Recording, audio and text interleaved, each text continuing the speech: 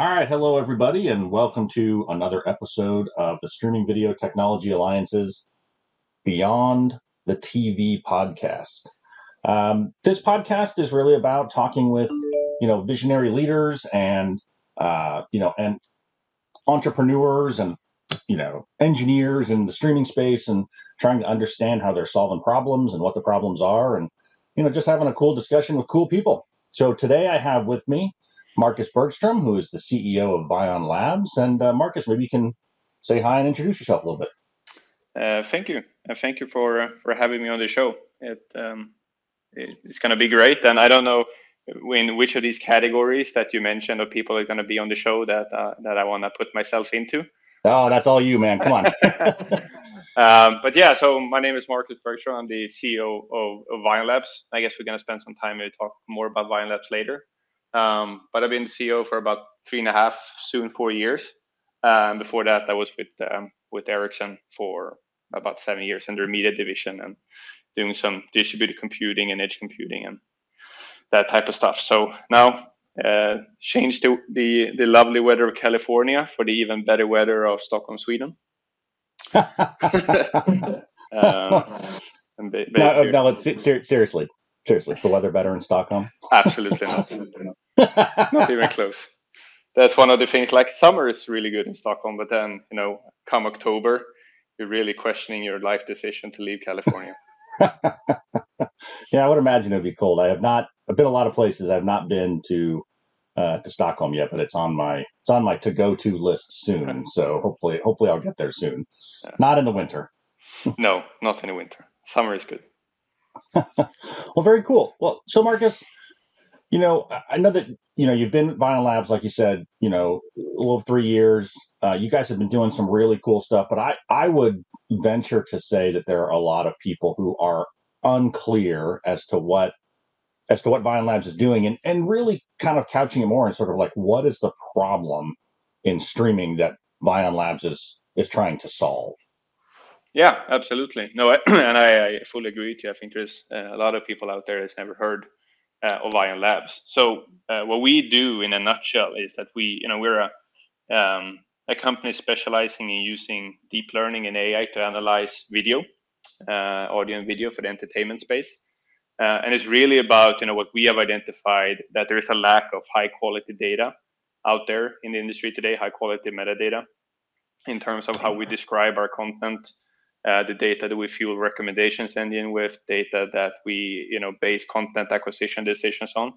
There's been a lot of work and focus on, building recommendation algorithms, analyzing subscriber behaviors, etc. But in terms of how we describe content and the whole metadata enrichment piece has been sort of lagging behind for very many various reasons. So we have spent 4 or 5 years in deep tech R&D researching of how to use deep learning and AI to extract relevant high quality data from the video itself. And it goes beyond the traditional, because you will see a lot of video AI companies out there and that are extracting objects from the frame or those more of supervised things. We've gone a bit further, where we can summarize an entire asset into a single embedding. So an embedding, well, being too technical, kind of a summarization. There's a summarization of an entire long form asset, and from this summarization, we can extract more high conceptual context, such as keywords, genres, moods, so the sentimental structure of content, to really take content discovery to the next space or to the next level. So extremely geeky company when it comes to movies and videos. So but that's what we do in a nutshell. Well, I know that data is a big issue, like metadata is a big issue in the streaming space, right? Because everyone seems to classify things their own way. They represent genres their own way. They represent, all these other aspects and elements. And, that seems to me to really complicate content discovery, especially across platforms. The consumers have 5 or 6 streaming services. I want to figure out what to watch next. You got to go into each one because, one, there's no way to unify that view across them, but two, again, the way they classify their content is different. Does Vian Labs really sort of help solve some of those problems of content discovery? Yeah, I mean it's a very good point that you bring up, like the aggregation problem that I think we're all facing.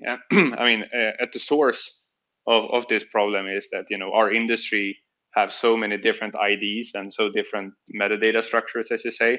And every time the industry come together and kind of unified it around one single ID, the only thing that happens is that we add another fragmented ID and a new structure Yeah. to the pie. So we're sort of piling on to the problem. The other problem that that the industry is facing is that today the data is added manually, which means that you're introducing a lot of bias into the data that's out there based on who happened to sit and label the data at the point in time. Like to determine the genre or the mood or describe a movie, it shouldn't necessarily be one person's opinion. So what we do, we're trained in AI to understand storytelling the way as humans do. So we analyze, all videos regardless of where it comes from, and add a single unified sort of metadata taxonomy across every title, in your library or different libraries. So that you don't have this problem with different taxonomies across different apps, across different providers, etc. And for us, the truth is in the video itself. So to sort of analyze the video file is the only scalable way of solving this data problem. No, and that makes a lot of sense, right? But you said something which is interesting. So I've been, sort of dipping into AI for a number of years, especially around governance, right? So how do you ensure, and this is the question that the AI industry is trying to answer for a bunch of different verticals that it applies to, is how do you ensure that your AI does not have bias? So the reason I ask that is, obviously you guys are classifying movies from a sentiment perspective, and I want to talk about sentiment more. But you guys are classifying it. You're training your AI to classify it a certain way. How are you ensuring that your AI is not biased to a certain way to classify? Yeah, I mean, I think it's a great question, and especially when you talk about like sentiment and emotional response to content, because it's a Yeah. highly subjective thing, right? Or even when we assign a genre or another descriptive word to a movie. So on the backside of our AI algorithms, our AI networks, is a lot of human input. So we have one of the things that we worked on extremely hard over the last 4 years is sourcing feedback from humans all over the world as an input to the data to the algorithms. And we've been extremely particular with that. We're not just sourcing the input from people in Sweden or Western Europe. So we're making sure that the input into the system is coming from people in Asia, it's coming from people in Latin America, Middle East, Western Europe, North America, etc. So you have to be. I mean, the long answer to a short question is you have to be really particular and thought through in how you're building your data sets, because the bias is introduced not by the algorithm, the bias is introduced by the data sets and the labels. Right. Right. So you really need to spend the time to make sure that the input data and the labels have are as free from bias as you can get.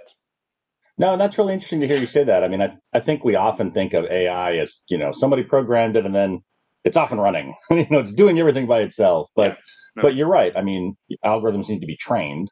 And so it's interesting to hear that that you guys are thinking about what are ultimately the cultural biases involved in training AI, and you're trying to address that by including multiple cultures to help train the AI. I think that's really cool. It's almost like Mechanical Turk meets AI.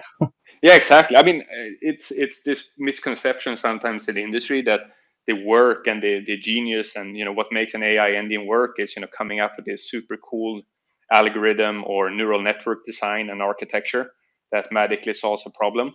Like 99%, or not 99, but like plus 90% of the work is like really boring data cleaning, labeling, analyzing the data sets, etc., behind the scenes grinding. Of course, it's not what you write papers about. You write papers about the cool and sexy network architecture that you came up with, right? But at the end, like if you're production, if you're an AI company that's deploying things in production, you know that 90% of the work happens before things goes into the network. Absolutely, and it's interesting. This is kind of bringing me full circle. I mean, again, I've been in the AI space for probably 40 years, right? Just reading and understanding and reading a lot of technical papers. And if you look back, sort of in the 80s at MIT, where this kind of concept of artificial intelligence really came to a head, and people were trying to develop solutions for it. Like Minsky had his own solution. Douglas Lynat had his approach. And I think at the time there was a lot of belief of, people were, this AI was just it was going to, pop up with this brain-like network, and it was going to think like a human being. Mm-hmm. And then there was this whole other group of people that went, and that was really focused on Lynat's work, that no, these are really expert systems that we have to train. Like, we have to develop the rules for them and specify things for them. And he actually went out and launched a company called Psycorp, and I believe they're still around. That was the basis of a lot of the technology behind pharmaceutical drug interactions. So the reason when you went to a pharmacy and the pharmacist said, "Whoa, wait a minute, you're on this drug. Hey, you can't take this," is because it was being, like, there was a Psycorp engine behind it, which had, like, hundreds of thousands of rules written by human beings in order to make sure that, that the artificial intelligence part of it, the application of it in the real world situation, which was the pharmacy, actually worked. And so it's really cool to hear you say that, and kind of like, for my own, past informational, gathering, that, it all comes full circle. Yeah, I mean, things usually do, right? And I think it's interesting. I mean, even now, people talk about the AI like now it's becoming a buzzword. So now everybody talks about AI. I kind of, as you said, like AI and artificial and neural nets, in research papers have been around since, the late 70s, early 80s. But it's almost like, when cloud came for the first time, the pessimist said it was just hosting, and the visionary said it's going to change the world. And the truth is somewhere in the between. And I kind of see the same thing with AI now as well. That there's a bunch of companies that are doing algorithmic optimization that's bolting on AI to their companies and calling it AI. And then there's more the deep learning space, where you're really using neural nets and CNNs and RNNs, etc., to solve complex problems. But behind it all, it's I draw a lot of analogy between raising my 1-year-old son and training a neural net. It's kind of the same. Absolutely. You need to trick him or her into learning what you want to learn, and that's kind of how you do neural nets as well, right? No, and again, I really am excited to hear that that you guys are understanding and focused on the core technology of what you're doing in the application of it then to streaming video, right? And that brings me back to this kind of sentiment analysis, which I think is just fascinating when it comes to content discovery. For users and viewers to find content that's related to how they're feeling, how they want to feel, based on what they're watching. Tell me a little bit about that. How are you guys doing that, and then how are you putting it into practice at at a streaming service? Oh, yeah, it's great question. And I think it started off, or let's start off like how we actually measure sentiment in the video. Yes. So we had a lot of discussions internally, and what we found out that probably the best field to go and look for this answer of how humans react to imagery and sound is psychology, and the psychology space. Yes.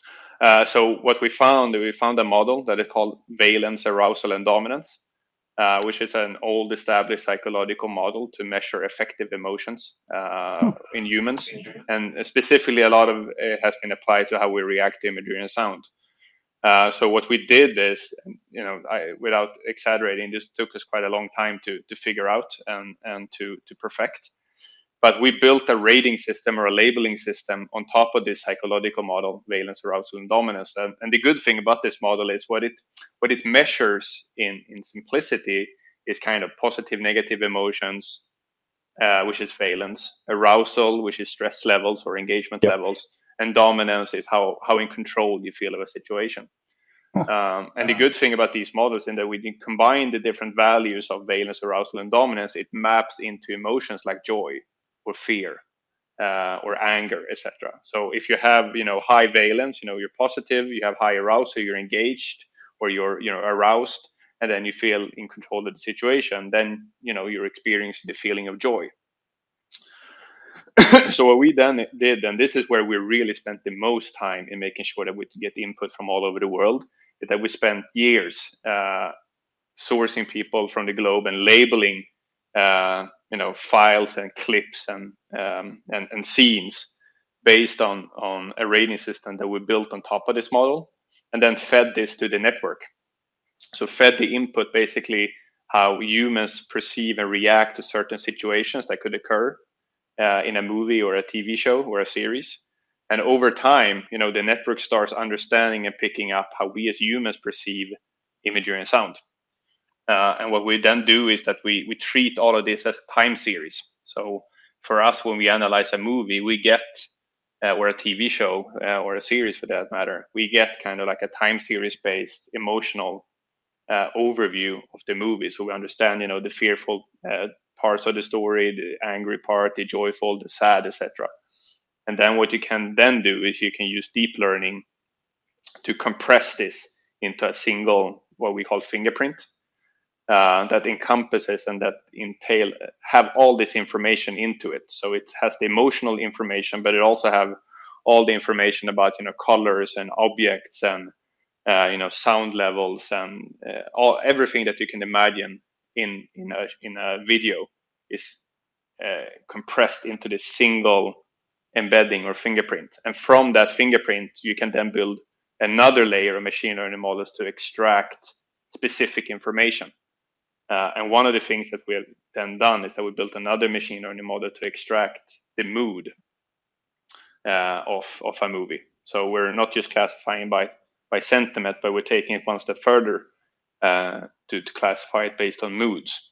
And why we decided to go from like emotions to moods is because emotions was a bit abstract. But if you think about it in the context content discovery or the context of content discovery, then I mean you're basing a lot of your decisions on what to watch based on what mood you're in or which mood you're inspired to be in. So that's kind of a very long answer to your question. That's it. Yeah, that's kind of where what I wanted to hear, right? Is understanding, how you guys are looking at sentiment. What is the movie trying to convey that you are, in a sense, labeling and categorizing, and then the next step is how does a person react to what that movie is trying to convey. And that's really interesting. Are you guys looking at, because obviously people react to movies differently, right? So like when you look at horror, right? So horror for a long time was jump scare.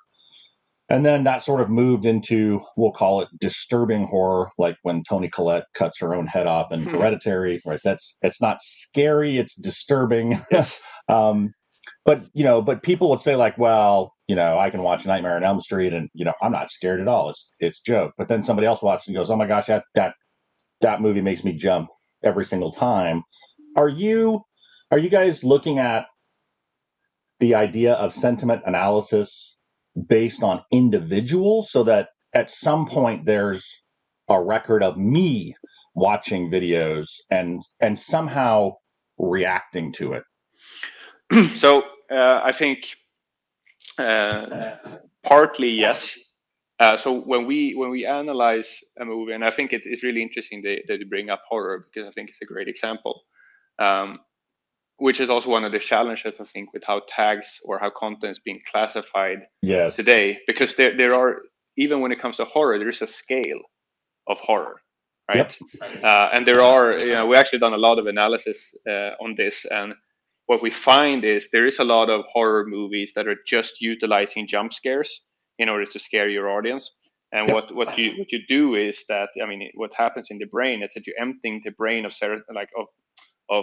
serotonin levels, and you're emptying the brain because there is a certain thing that happens with you in a jump scare, right? This anticipation that is building up, and then Yep. you get a release when the jump scare comes and you get really scared. But you can only do that for so many times, because if you do it too much, your brain is going to get numb, right? Yes. So what we can actually see in the data that there's something we call crappy horror, uh, which is horror that fails to be scary. And Yeah, I love it.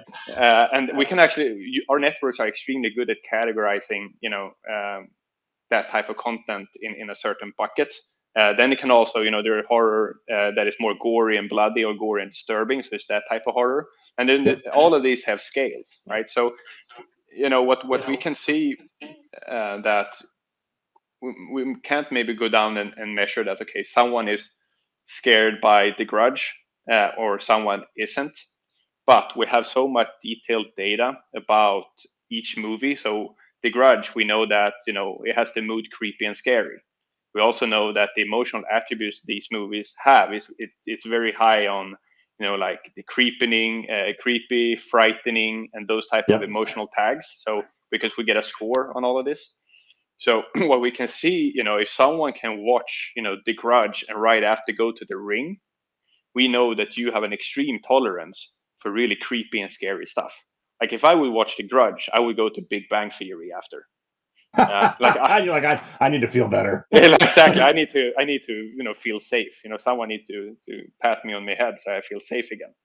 So what we do see is, how people are consuming content chronologically based on the detailed data we have.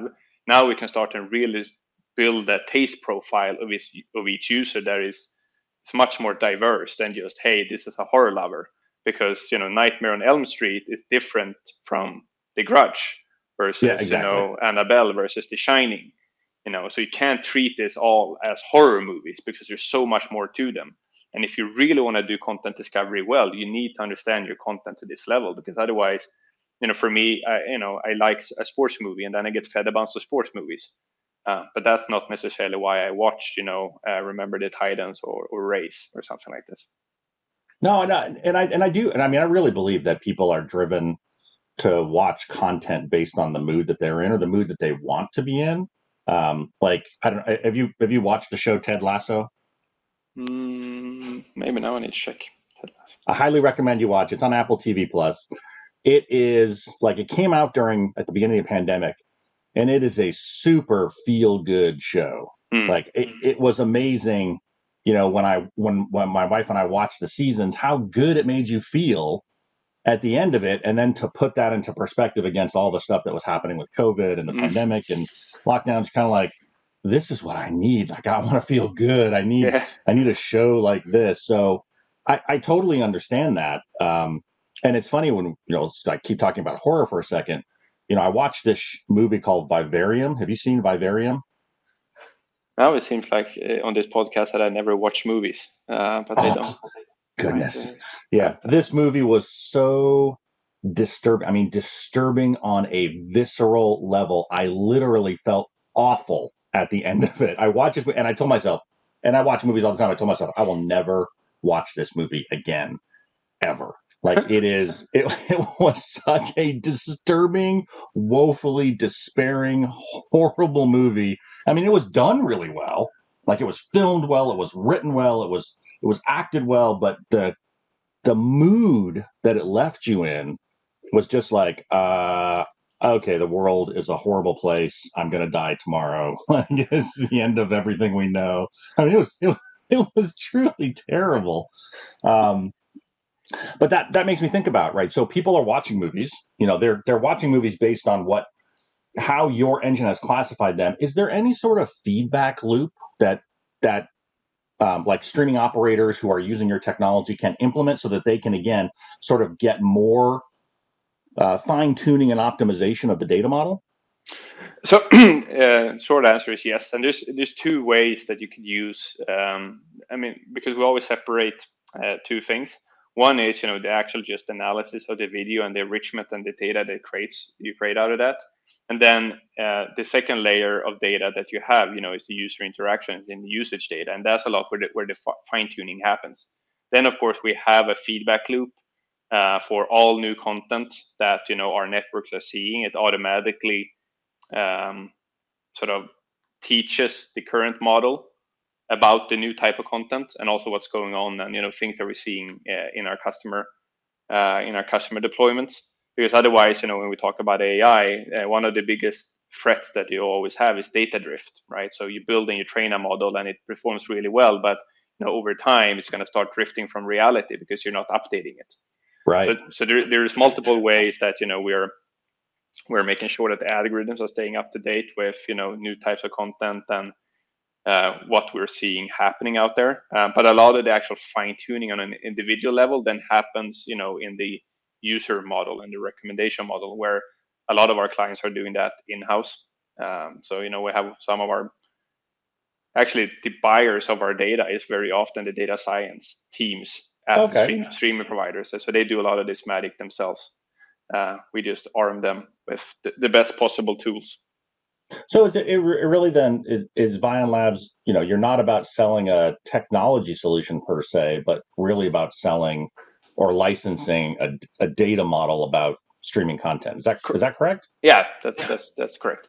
So we're sort of gone away because what we realized is, most streaming platforms out there are actually really good at understanding their own customers and want to have that sort of 360 view of their own subscriber in-house because it's so core to what they do. But in order to enable them to do their best job, they need high quality data. Like any machine learning engineer will tell you, shit in, shit out. Yes, garbage in, garbage out. Yep, yeah, absolutely. Exactly. But we do a lot of user research as well, where we go out to the market and also with our clients, we do like in-depth interviews in terms of like testing out new moods and how people feel about certain moods. Which is really interesting, especially when you start confronting people in different cultures about their emotions, how you need to phrase the question and how different answers you will get. Like we did one user study in Germany, and what we found is that people were really scared about being confronted with words as emotions and how they feel. So we needed to phrase our questions differently to get the most out of it, which is interesting. No, that is really well, but again, in the U.S., for example, with standardized tests for college admittance, right? There's been a lot of talk about cultural bias and questioning, and so that's interesting that you guys are, you're seeing that and you're having to account for it as you interview people in different countries and different cultures in order to make sure that the way you're asking them questions aligns with their culture, so that you're not biasing them, based on your own cultural approach to asking questions about things like emotion. And emotion is a weird question to ask people in a lot of different cultures. That's. Are you guys publishing, any of the data? Like, are you making it available at all, sort of publicly, about maybe like, really important titles or like new content? Is there any place that people can go kind of see things about the sentiment? Yeah, so we every quarter we post like research reports of like data insights that we make available on our website. We're also like every time we analyze a movie, we store this data and this fingerprint in a global database, and we made this available so you can sign up for free and get access to the data and browse around and see different titles. I think there's some like 60,000-70,000 unique movies and TV shows in there now. So it's browse around, look at the data, compare it to what you have. We have a thing where it's called the Comparinator 9000, which is only something a development team can come up with. Absolutely. Where you can take two movies and put them against each other, and our network will tell you what makes them similar and not similar. Like, okay, it's the same mood, or it's the same emotional descriptors. Like, they're both creepy, or they're both suspenseful, or stuff like that, or they have the same genres. Like I see Vivarium has horror, psychological thriller, and mystery as genres. That's a fair assessment. Yeah. So you can sort of put them together and you can play around with the data. So we do that and open that up to the public. Oh well, I'm definitely going to sign up today. Yes, I'll send you the information. I mean, that's really interesting. I guess what I would love, because I have a Plex server and I have a huge number of movies that I've collected over the years. Um, I would love Plex to integrate it so that um, so that when I go to my Plex server, I could filter my movies based on my mood. Be like, I want to watch something happy today. We Um, have enriched our own Plex servers with this data, so I oh, can tell you it's a great idea. It's an awesome idea, Jason. yes, I want that to happen. Just for my own needs. Yeah, no, that's really cool. That's again, I think that I think that for a long time, we've looked at movies and video content as being very clinical Yes. in terms of how we categorize them. Again, it's actor, actress, director. It's just these very basic pieces of data. But I think when I knew that you went to Vion Labs the very first time from Edge Gravity, when Ericsson, I was really interested in what Vion Labs was trying to do, because I thought that that's the kind of, call it, warm and fuzzy, or, nebulous or subjective classification that video content really needs, because that's where people make their decisions, right? It's not just like, I'm a huge Guy Ritchie fan as a director, Me too. and I will watch all of Guy Ritchie's movies, but that's not necessarily the way that I go about selecting a movie to watch when I have already seen them all. So it's like, Yes. what movie do I want to go watch? I want to watch one that's, full of, you know, this kind of feeling, like this, kind of like, hero wins, and it, makes you feel good at the end of it. And, a Guy Ritchie movie may come up in it, but it may not. Yeah. And so I think that, that's why I think what you guys are doing at Vion Labs is actually really important to the fabric um, of streaming. And it's great to see that you guys are, that you guys are doing well. Yeah. No. Thanks for saying that. And I mean, I agree. And I think the we as movie nerds and movie geeks, we feel that the content deserves better as well in Yes. terms of how it's portrayed and described out there. And one thing that we always say, we push very hard on, like genres is an established concept that's been around for a long time. There's nothing wrong with Right. the genres, but it needs to be enriched. And also, like, there is a scale to comedy and horror. Like, horror Yep. is everywhere from the Annabelle movies to like Planet of the Sharks. Yes. Yes. And that's fine, but like, just because I watch Sharknado or Planet of the Shark doesn't necessarily mean I'm a horror buff and I would enjoy Annabelle, right? Right. And That's a really good point, actually. yeah, and like, that's also the problem with traditional tags when you're using humans, because you can't sort of produce this scale. So that's again where AI comes in, because AI can look at it and say, this is on the horror spectrum that this movie places, or on the drama or psychological thriller, or even satire. We can detect things like this. Yeah, there's actually there's a really great satire horror movie called Cabin in the Woods. Yes. Um, and it's hilarious, but it could be because it makes fun of all these horror tropes. But it is really graphic and bloody and filled with a kind of horror at times in the movie. But you're right. I mean, I think, and again, that's what I was saying, where it's almost robotic the way that content is classified, to date. With, sure, there's, genre's been around forever. It's not just movies. It's, it's a classification system for all kinds of content. But you're right. Like, one horror movie does not necessarily equate to another horror movie. And 100%. and I, as a viewer, want to know that, because I may be in the mood for horror, but I want it to be kind of on the funnier side, right? Like Shaun of the Dead, right? I want to see a zombie movie, but I want it to be funny. Or, no, I really want to watch a horror movie, and I want to be scared, like, or I want to see the disturbance. I want that cathartic experience. I love that Cabin in the Woods got, like, it's on the mood that we call gory and bloody, but they got genre dark comedy, which is quite fun. That's a great categorization of it.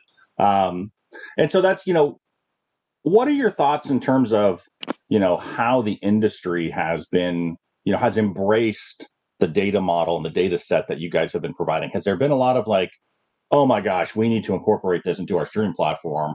What's been what's been the sentiment of the industry in regards to the data? Yeah, I think it has changed quite a lot recently. About 4 years ago, it was like, oh, this is super cool, cool thing, but we're still trying to get the play button to work. Yeah. And then came the pandemic, and now everybody had so much success with, everybody launched a service and everybody stayed Yeah. at home and everybody got so much subscribers. So everybody thought it was, okay, and everybody was doing fine. But then, 6 to 12 months ago, subscribers started canceling their subscriptions, and starting to become more picky because okay, I went into your service, I watched the top show that you promoted. Now I binge watch through it. I'm going to cancel my subscription and go somewhere else. Yep. So what providers were starting to realize, we saw a big shift about, I'd say, 6 to 9 months ago, is the understanding for the need to create a more differentiated user experience. I mean, the data is only the enabler to be able to do so, to be able to provide better recommendations, or to be able to provide recommendations based on mood. What I would say is that in the last 3 to 6 months, we've seen a huge increase in interest and understanding for what we're doing, moving away from a nice to have to more of a must have, which is quite encouraging. We've also seen that, which is also something that we're doing that didn't mention initially, is these experimentations with different business models, where ad funded, like fast channels, AVOD, Yep. etc., is becoming a complement to subscription based model, or to monetize part of your portfolio. And what we then saw also is an opportunity, of course, to use our data to capture the AVOD and the fast and the contextual advertisement wave. So that's also something that we're starting to see a lot of traction on now. That first because we're analyzing the story, we can tell you where is the most optimal place to insert the ad, as an example, to not disrupt the story. We can also, from all the data analysis we're doing, we can provide contextual information about the video so that you can do more contextual targeting that does not violate, GDPR here in Europe or CCPA in the US. So I think the need for analyzing, or the understanding of the need of analyzing video to create all sorts of data has gone up quite intensely in the last 6 months, I would say, which is good for us. Yeah. Well, yeah. And that makes a lot of sense when you talk about, programmatic ad insertion and targeting and making it contextual. And if you can include mood or sentiment or emotion as a slice of that targeting, I think that would be really powerful for advertisers. Yeah, I mean, at the end of the day, what's more emotionally charged than an ad? Yeah, yeah, exactly. Are you guys, are advertisers coming to you to do sentiment analysis of ads before they release them? Is that something that you've seen, or? Not yet. So what we've seen immediately is, we kind of call it like there's 3 steps to driving the monetization model on an AVOD platform. The first step people are coming to us to is just add more ad inventory. Like what they're seeing is that about 40-50% of the content in their platform are missing ad markers. So they just don't have the inventory to insert the ad. So that's the first problem. A broadcaster or a content owner, publisher is coming to us with that. Hey, my entire long tail is unmonetizable, so I need to find good places to insert the ad without disrupting the story. And then the second thing, the second step to that is, okay, now I need to be able to contextualize the content of where the ad is going to be placed, so that I can expose this to the programmatic ad ecosystem. The third step would then be that where the industry hasn't moved yet, but where the industry is going to move quite soon, I think, is to analyze the actual ad. Because the interesting thing is when you're analyzing the ad as well, now you say, okay, where's the optimal place to insert the specific ad in the story?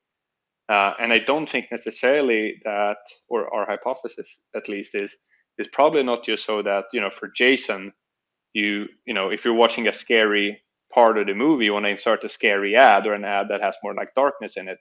It could be actual for you. It would be the opposite, or maybe for me, I need a Big Bang Theory type feeling ad to make me feel I'm okay. So what you then would want to do is you want to build another prediction model that is sitting and feeding in both ad performance data, as well as data about the ad and the content and where the ad is being served, to understand what's the best place on an individual basis to insert certain ads. I think there's so much left to do here. Yes, no, and that brings up a question, and maybe you already answered this, and I didn't understand, but in terms of sentiment analysis of, let's say, a 30-minute TV spot, like some sitcom, does your analysis look at it scene by scene, and is there some sort of almost like continuum analysis in terms of the arc? Like, hey, this is kind of funny here, and this scene got really funny, and then dropped off. Are you guys doing that detailed level of sentiment analysis, or is it just holistically on the whole piece of content? No, we do it frame by frame. Oh yeah, man! Wow, that's amazing. With temporal dependencies. So exactly as you say, for us, we're not interested to understand if a movie has an average stress level of X. Right? That doesn't really tell us anything. It could be super common. So we always bring up a very good example. Like you take, Saving Private Ryan and Black Hawk Down, like two war movies, right? Yep. Black Hawk Down is pretty calm or super calm in the beginning. They're in training camp and it's a safe environment. Black Hawk goes down, complete mayhem as they're fighting the way out of Mogadishu, right? Super stressful movie. But calm in the beginning. Saving Private Ryan is different. Super stressful beginning as they storm the beach of Normandy. Pretty, calm midsection with character building and, get to know Matt Damon, Vin Diesel and everybody. And then, the final fight scene towards the end. That's the level of detail that we analyze every feature, whether it's colors, sound, stress levels, emotions. So we treat every feature on a frame by frame level across the entire movie. And that really then makes a lot of sense to target ad insertion, especially in like a fast where you're doing it in traditional, 5, 12, 17 or something ad pods, right? So you've got the 3 ad pods in the, it really makes a lot of sense to actually shake that up for advertisers to say, like, let's break from the normal thing and let's target ad insertion on a personal level based on the sentiment of the scene and the ad and the person watching. I mean, that's like, I can't even wrap my head around that kind of data. That's really cool. And that's where we need to go, I think. I don't know. Have you seen the movie Dirt, the Mötley Crüe biography? Oh, yes. Yes. And actually, when I was watching this movie, I was thinking about this. Like in the first half of the movie, when they're doing so well and, they're having their breakthrough and, party and drugs and rock and roll and all of that. Like I would buy a Harley Davidson in that first half of the movie. You're like, sell me a motorcycle. 100% I would buy a Harley Davidson. In the second half of the movie, when you have, killing them with the car and all the accidents and the drug abuse and all of that, like I would buy life insurance. You'd sell the Harley. You'd buy the Harley in the first half, and then another ad would be like, "Do you need to sell your Harley? We sell private Harleys." Exactly. Put it into an index fund or something like that, And I think that matters, right? To understand, scene level or frame level or whatever. It because if you put in a Harley ad at the second half of that movie, I think you would do very poorly. Right. Yeah. People are like, I now associate, at least in this moment, that bike that was so iconic to, Bret Michaels and those guys in the first part of the movie. Like I associate it now with, decadence and drug use and like everything going wrong. Like I don't want to buy a Harley right now, though. That's exactly. And that's really important to brands, right? Because that's really cool. And another thing, actually, when we talk about brand, because now it's interesting when we get into this space about like brand and brand safety. Another thing that we've been thinking a lot about is, there is different levels of quality of content, right? We never say that there is bad content. Like the Sharknadoes of the world, we call niche. It's not bad content. It's more niche content. But if you use we actually tried this out, so we can use our engine or our networks to analyze a content and tell you on a scale of 1 to 10, like what's the quality / entertainment value of it. Because if I'm Gucci or I'm BMW and I'm premium brand, I probably pay more to be associated with like a James Bond movie that has, a high score in terms of entertainment quality and production quality versus like a Sharknado who will score low on that list, objectively speaking. And it's actually really interesting. We can see that our networks are saying that, the Pulp Fictions and, the Avenger movies and the James Bond movies of the world get like 7, 8 and above, whereas the Sharknadoes or Mega Piranha or, Ape versus Shark tends to get like 2s and 3s. So I think there's a lot of data that the advertisers don't even know is there, and that could help them in, brand safety type discussions. Yeah, no. I mean, and brand safety is a big thing, right? Especially like in the U.S. with pharmaceutical brands, right? So you don't want your drug appearing against the wrong content, because the contextual nature of that could sway people not to buy or not to ask their provider about that medication. But I almost think that, I guess it could, in a sense, it could also be abused. Like go back to Vivarium, right? Here's this awful feeling movie at the end of it, and then up comes a Lexapro ad for antidepressants. Oh, it was so bad. Yeah, and so I think the having more and more data is a good thing. Let's be honest, it's a very, very good thing, and it's awesome to hear that you guys are really creating this data model which could provide the kind of granularity in terms of classification, categorization, discovery, and things like that based on sentiment and mood. I mean, that's just awesome. But then I think we also have to look from an ethical perspective at the application of it, and we have to keep that in. Somehow the industry has to keep it in check, right? We can't have pharmaceutical industries pulling the strings of people to get them to buy more drugs, more medications that they may not need, but they're going to ask about it because they felt like crap, and the medication appeared right after they felt like crap. With great power comes great responsibility. Oh yes, that is the exact quote we needed. No, it's really exciting, Marcus. I've definitely kept an eye on what you guys are doing, and obviously, at the Stream Video Technology Alliance, I still think there is a huge play for you guys to come and get involved. And I think it's different now. I think when you first applied for a grant, you guys were doing something a tad different. It was more focused on the tech. Yeah. And now we have a whole metadata group, that's focused on data models and standardizing data models and fixing the whole metadata problem. So that'd be interesting to have you guys come and participate. Yeah, we'd love to. Sounds like a really good fit. And I'm happy to see that you are taking more of an interest to this topic as well, because it felt very lonely for a while. No, I'm just kidding. Well, I'll tell you, I was always interested. That's why I pushed you guys to. I thought, I really am a proponent of things that fix content discovery and recommendation, because those two aspects of streaming are horribly broken. Yes. And you can talk to anybody in the industry and they will say the same thing. They're like, oh yeah, it's broken. But it's almost like accepted that it's broken. It's like, it can't be fixed. Exactly. I can't fix it. We'll just, and you even look at look at streaming platforms themselves, like Netflix, like their content recommendation engine, as far as I'm concerned, sucks. I think it's gotten worse even. I don't want to watch 90% of the stuff they're recommending to me. And then I'm like, why are you recommending this to me? Why? What did I do that made you want to put this in my recommended list? This is awful. Yeah. So I think this needs to be fixed, and I think the data model that you guys have created and the approach that you're taking is what's needed to fix it. Thank you. I'm super happy to hear you say that. So I mean, and also what of course I will do, I'll give you a login so you can go in and play around and check this data and hopefully find some good recommendations of stuff you want to watch on your Plex server. Oh yeah, I mean, again, I'm a data geek and I'm a movie geek, and so you combine those two things, and I am going to put that to good use.